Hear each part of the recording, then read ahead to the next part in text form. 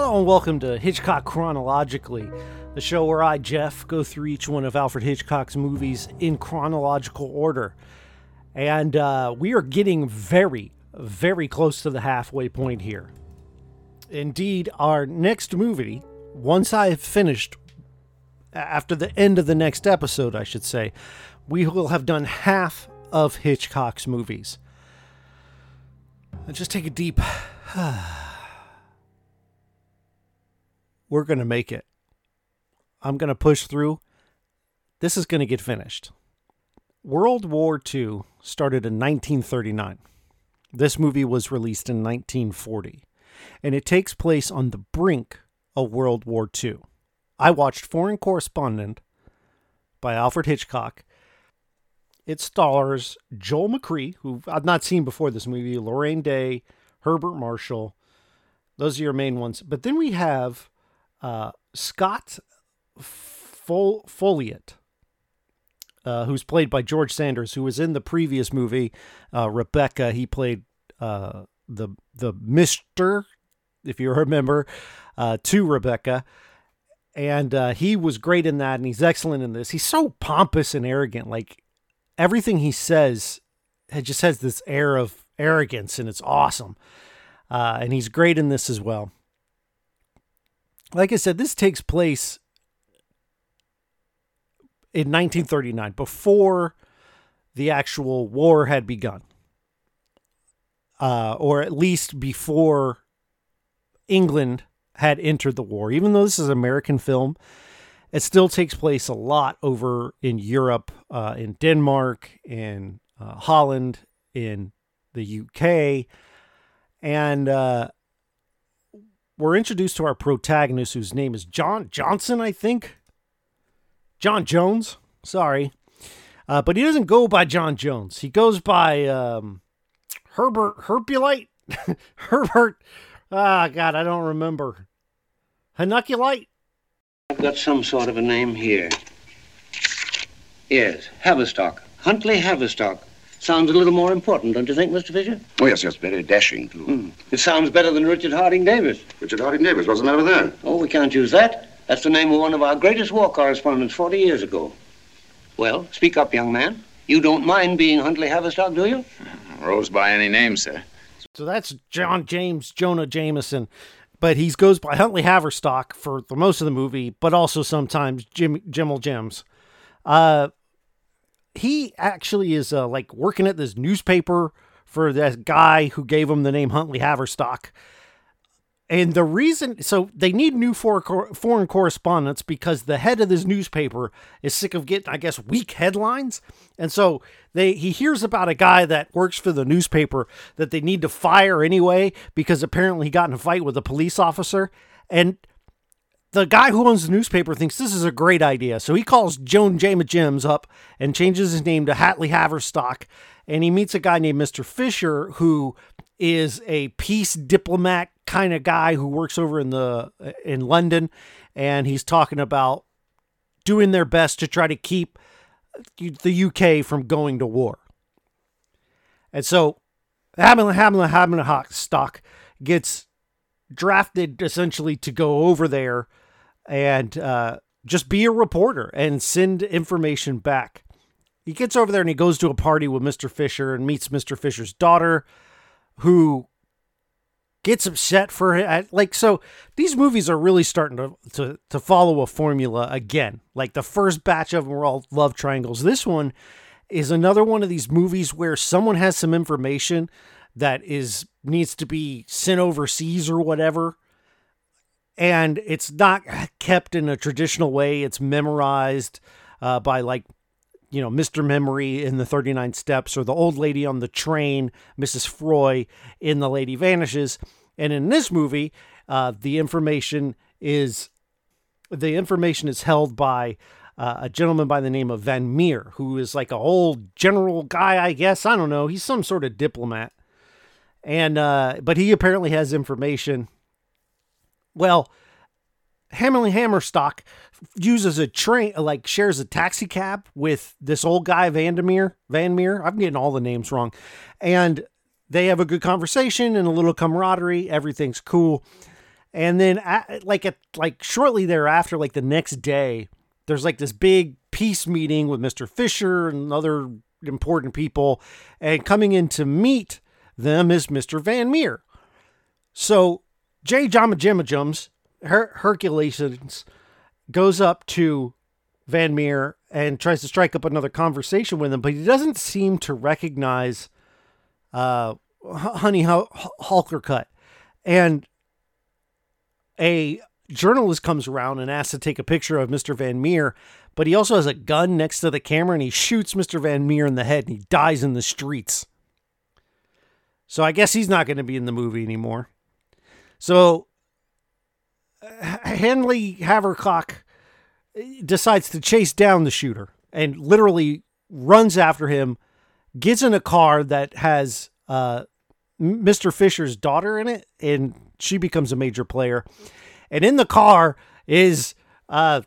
Faveliot. And this time I'm not being silly. The name is weird. I know this because they have a conversation about it while they're pursuing the assassin. They're driving and being shot at, and this is a perfect time for them to discuss this new character's last name. Good chauffeur you got, Miss Fisher. Yes, isn't he? Are you two know each other? Oh, I forgot. This is Scott Folliott, newspaper man, same as you, London Correspondent. Nice to have a start, Mr. Folliott. With a double F. How do you do? How do you do? I don't get the double F. At the beginning, Oppo, and they're both small Fs. It can't be at the beginning. One of my ancestors had his head chopped off by Henry VIII, and his wife dropped the capital in a letter to commemorate the occasion. There it is. Now you say it like a stutter? No, just straight F. Just straight F. His name is spelt, no joke, F-F-O-L-L-I-O-T-T. F-F. Oh, two Fs, and they're both lowercase. Don't capitalize his last name. They're both lowercase. And it's just a F. I loved that scene. And we have, again, this character, the guy's played by George Sanders, who's just awesome. Everything he does is just perfectly arrogant and wonderful. They pursue these assassins to a windmill, and our protagonist, Hot Falafel, gets out, and he says, hey, you guys head back. I'm going to go inside, and, I'm pretty sure that in this building are, the people we're after. Well, he goes inside, and sure enough, they're there, but he sneaks through, and he overhears their plans, and he sees this old, evil-looking dude who turns out to be Mr. Krug. And upstairs, he finds none other than Van Meer. Van Meer's not dead, and this confuses Hamster Wheel. And he says, hey, I saw you get shot. How are you still alive? And he's like, well, there must have been a double. They've been drugging me. And he's totally like zoned out, drugged. And the bad guys come upstairs, and he hides up in the top of the windmill as they take him away. He goes to the authorities and tells everyone, hey, he's in this windmill. Of course, when they get there, no one's there. Everybody's confused. Well, he's confused. Everybody just thinks he's crazy because he's saying Vandermeer's alive, even though everybody saw him get shot and killed. I have a question. I'm guessing this double didn't know that he was going to get assassinated. Otherwise, why would he have signed up for the job? That's a good question. Thanks, Jeff. I want you to go over here, look exactly like this diplomat, that it'll be fine. And then they assassinate the wrong guy. So I get they want him to look dead so nobody knows that they've got him, because they're trying to get this information out of him that he apparently has. After this, he meets up with Miss Fisher, the daughter of Mr. Fisher, the lead peace diplomat guy. And he tells her the whole thing. She doesn't believe him at first, but then he reverse psychologies her into believing him. They decide it's best to go back to London, because at this point they're in Holland or wherever. I'm not sure exactly. And they stow away, maybe not stow away, but they get on a boat and they travel back. And during this time they fall in love. He proposes, she accepts. It's really stupid because they don't really know each other. And then when they first meet, they hate each other. And now they're in love, just almost immediately after, for no reason. But apparently they're in love now. So they go home to see Daddy Fisher and let him know that they're engaged, and also to pass along the information that Mr. Van Meer is very much alive and has been kidnapped by this ugly, evil-looking dude. Problem is, ugly, evil-looking dude is at Mr. Fisher's house. Mr. Krug. And Mr. Krug gets up to leave, and our protagonist, Huntley Havenshaved, says, hey, that guy's actually the guy who kidnapped Mr. Van Meer. And this surprises Mr. Fisher. He says, I'm going to go talk to him. Well, guess what? Mr. Fisher's in on it too. He's working with him. Turns out Mr. Fisher is actually German. And he works for the Germans, and he's trying to get this information out of Mr. Van Meer. So as a way to get Huntley Havenshaved out of the picture, he hires a bodyguard to protect Hunter to watch over him, but really he's just hired an assassin to kill him. And so there's a point where he pushes Huntley Havenshaved in traffic, and he almost gets hit by a bus, but he ends up turning and saying, actually, I had to push you because if I had pulled you, you'd have got hit. They go to a tall building. This little short old guy who's trying to kill him, and Huntley Havenshaved actually says, hey, who's protecting who when he first meets him?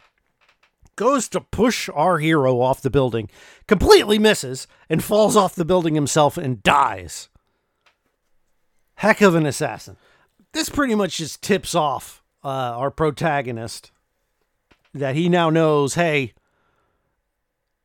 Mr. Fisher's in on it. He hired this guy to kill me. But he doesn't want to tell Mrs. Fisher, his daughter, because he thinks his daughter's innocent. And spoiler, she is. She doesn't know about this. And he's at like I don't know. I think he's trying to, I don't remember where he is, he's basically like a reporter's office or whatever. And our main man, Fofolet, shows up and lets him know, hey, let's work together now. Let's be a team. So what I need you to do is let's get you to take Miss Fisher somewhere. Just let's make her disappear for a day or two, and I'll pretend that I've abducted her to get the information out of Mr. Fisher as to where they're keeping Van Meer. So they head off to who knows where, Cambridge, and Fofolet decides to go to Mr. Fisher and says, hey, I've got your daughter. She's been kidnapped. You need to tell me where Mr. Van Meer is. And so Mr. Fisher writes a note. And as he's writing the note, who should walk in the door but Mrs. Fisher, who's supposedly kidnapped? The note that was written basically says, I heard my daughter's car roll up. Anyway, he follows him anyway because Mr. Fisher's garbage at losing a tail. And Mr. Fofolet ends up going to where Mr. Van Meer is, but the head desk person has him at gunpoint and brings him upstairs. They are torturing Mr. Fofolet. They are playing music loud, never turning it off. They've got lights just bright shining on him. They're treating him awful, and they're trying to get this information out of him. Eventually, he gives up the information, or he tries to, but then Mr. Fofolet starts to fight, and all of a sudden, our hero comes in, and he fights, and they all end up on a plane to go to the United States or somewhere else. This movie. While they're on this plane somehow, I don't remember how it happened. They escape. Hold on. Yeah, they escape, and they know that war is going to be declared the next day, so he gets his daughter, and they get on a big plane. And on this plane is also Mr. Fofolet and Hot Dog Hamberman. And Mr. Fisher notices a note that goes to Fofolet, and it basically says, hey, we're going to arrest this guy. So he decides to take this final moment, Mr. Fisher does, to let his daughter know the truth. I'm actually a spy. I work for Germany. And basically all the bad... She kind of figures it out anyway because she picked up the phone and heard evil man on the phone and knew that, why is he calling my dad, I guess. So they have their moment together, And then the plane gets shot out of the air. There's like a boat on the ground. It's a United States ship. And it shoots this giant plane out of the air because they think it's a bomber. And this crash scene is excellent. It's the best part of the movie. Lots of great model work. They do a lot of rear projection with the waves and the water. And again, this is one of those things that maybe not by today's standard, this wouldn't be that spectacular. But also, it is kind of spectacular because of all the practical effects and the way they film it. I think these actors are actually in danger. As the plane hits the water, you're seeing the perspective from behind the pilot and co-pilot's head. And so when the plane hits the water shoots through the windshield and covers them. Like, it looks great. And the ship starts to fill up. People are breaking windows to get out. It's mayhem. You see in the plane sink, and the water's getting higher inside. As it reaches the top, people are going underwater, and a handful of the people, not everybody gets out. A lot of people die on this plane. And our protagonist and Mr. Faffolet and the Fishers, they get out, and they end up on the wing of the plane. The pilot gets out, and the wing of the plane is floating, but it starts to sink. They have too much weight.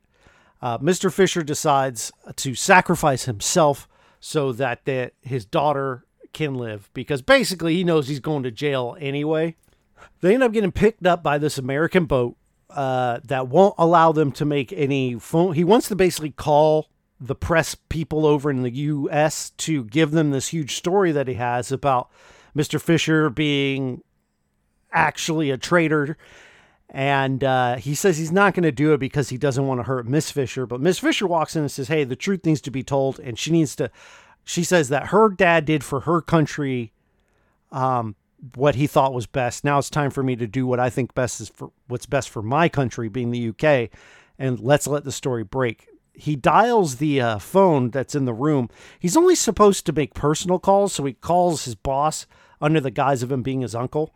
And as the ship's captain comes in, he hides the phone, and then they do this whole bit of exposition explaining the entire plot. And it gets back, and the story gets out. And then the end of this movie is actually pretty effective to a degree. He's in a radio studio, and he's reading about all the stuff he's found. And as this happens, there's like an air raid. I think he's back in the UK at this point, because I don't think there are any air raids in the US during the World War. But the lights are going out, it's flickering, and they're like, hey, we got to get you to a bomb shelter. He says, no, people are listening. I'm going to stay here. Miss Fisher stays there too as he reads the news as it's bombing and the lights go out and the World War is starting. The only problem that takes away from this is the focus on the United States in this moment. Like, U.S., you guys keep your hope, keep hope alive, and I get that this movie is going to be in the audience of Americans, and Americans didn't enter into the World War until 1941 after Pearl Harbor. So they were very much on the outside looking in, but this movie was still felt like a little bit of propaganda at the end for them to keep hope up during this big war. Now, without that little piece, this ending is great because it's a lead up to the beginning of the World War. And it's in a time when the World War is still happening. This would have been like crazy to go to the theater and see a movie about the World War II while World War II is happening. It's kind of a time capsule in a way. The movie's good for the most part. All the actors are great. They're charismatic. George Sanders, I think his name is. Yeah, George Sanders is excellent. Everything I got to find out. Maybe do a podcast, George Sanders chronologically, but probably never, ever going to happen. He's great. Mr. Fisher's fine. But Lorraine Day plays Carol Fisher. She's great. And Joel McCrea playing Johns is also great. The down parts are, it does get a little long in the tooth. The movie is 2 hours. And there are several scenes that just kind of bog things down a bit. But then when you get to the plane, it's excellent. Like the plane crash, I can't say enough good things about. It's so well done It's amazing considering the time and the fact that everything has to be practical. Nowadays, you would just CG water shooting through, or the plane crash would all be CG. But now it's models and actors actually in a room that's filling up with water, having to escape, and it's harrowing. It's really good. And then the ending is pretty great too. With the lights going out and the bombs going off. And it's just the beginning of the World War. And when this movie came out, nobody knew, because it's 1940, the World War had just started. Nobody knew how it was going to end. And you've got this movie ending on this open note of the war happening and not knowing how it's going to end. Now, in the future, in hindsight, we can look and say, well, we know who wins. But even then, like, they're in the countries that are being bombed. I just found it very effective. I don't know that I'd watch it again. There are good parts, and it is a good movie. I just don't see myself going back to it like The Lady Vanishes or something like that. So we're going to move ahead a year. We're now moving out of 1940 and getting into 1941. Hitchcock made 2 movies this year, and this, when we finish the next movie, will be halfway through. Halfway done. And the next movie does not star Brad Pitt or Angelina Jolie, but the movie is called Mr. and Mrs. Smith. I don't know if Mr. and Mrs. Smith, the new one, was a remake of this or not. Not sure. I'll let you know if it is. But that's what's next on the docket for us. I want to thank you for listening. If you want to get a hold of me, you can do so by clicking the Discord link in the description and going to the Budget Arcade Discord, or emailing hitchcockchronologically@gmail.com. You can also listen to my other podcasts, Budget Arcade, and my latest podcast, Das Movie Draft House, HAUS. We're really making it hard for anyone to find it anywhere you get your podcasts. Thanks for listening, and I'll see you next week.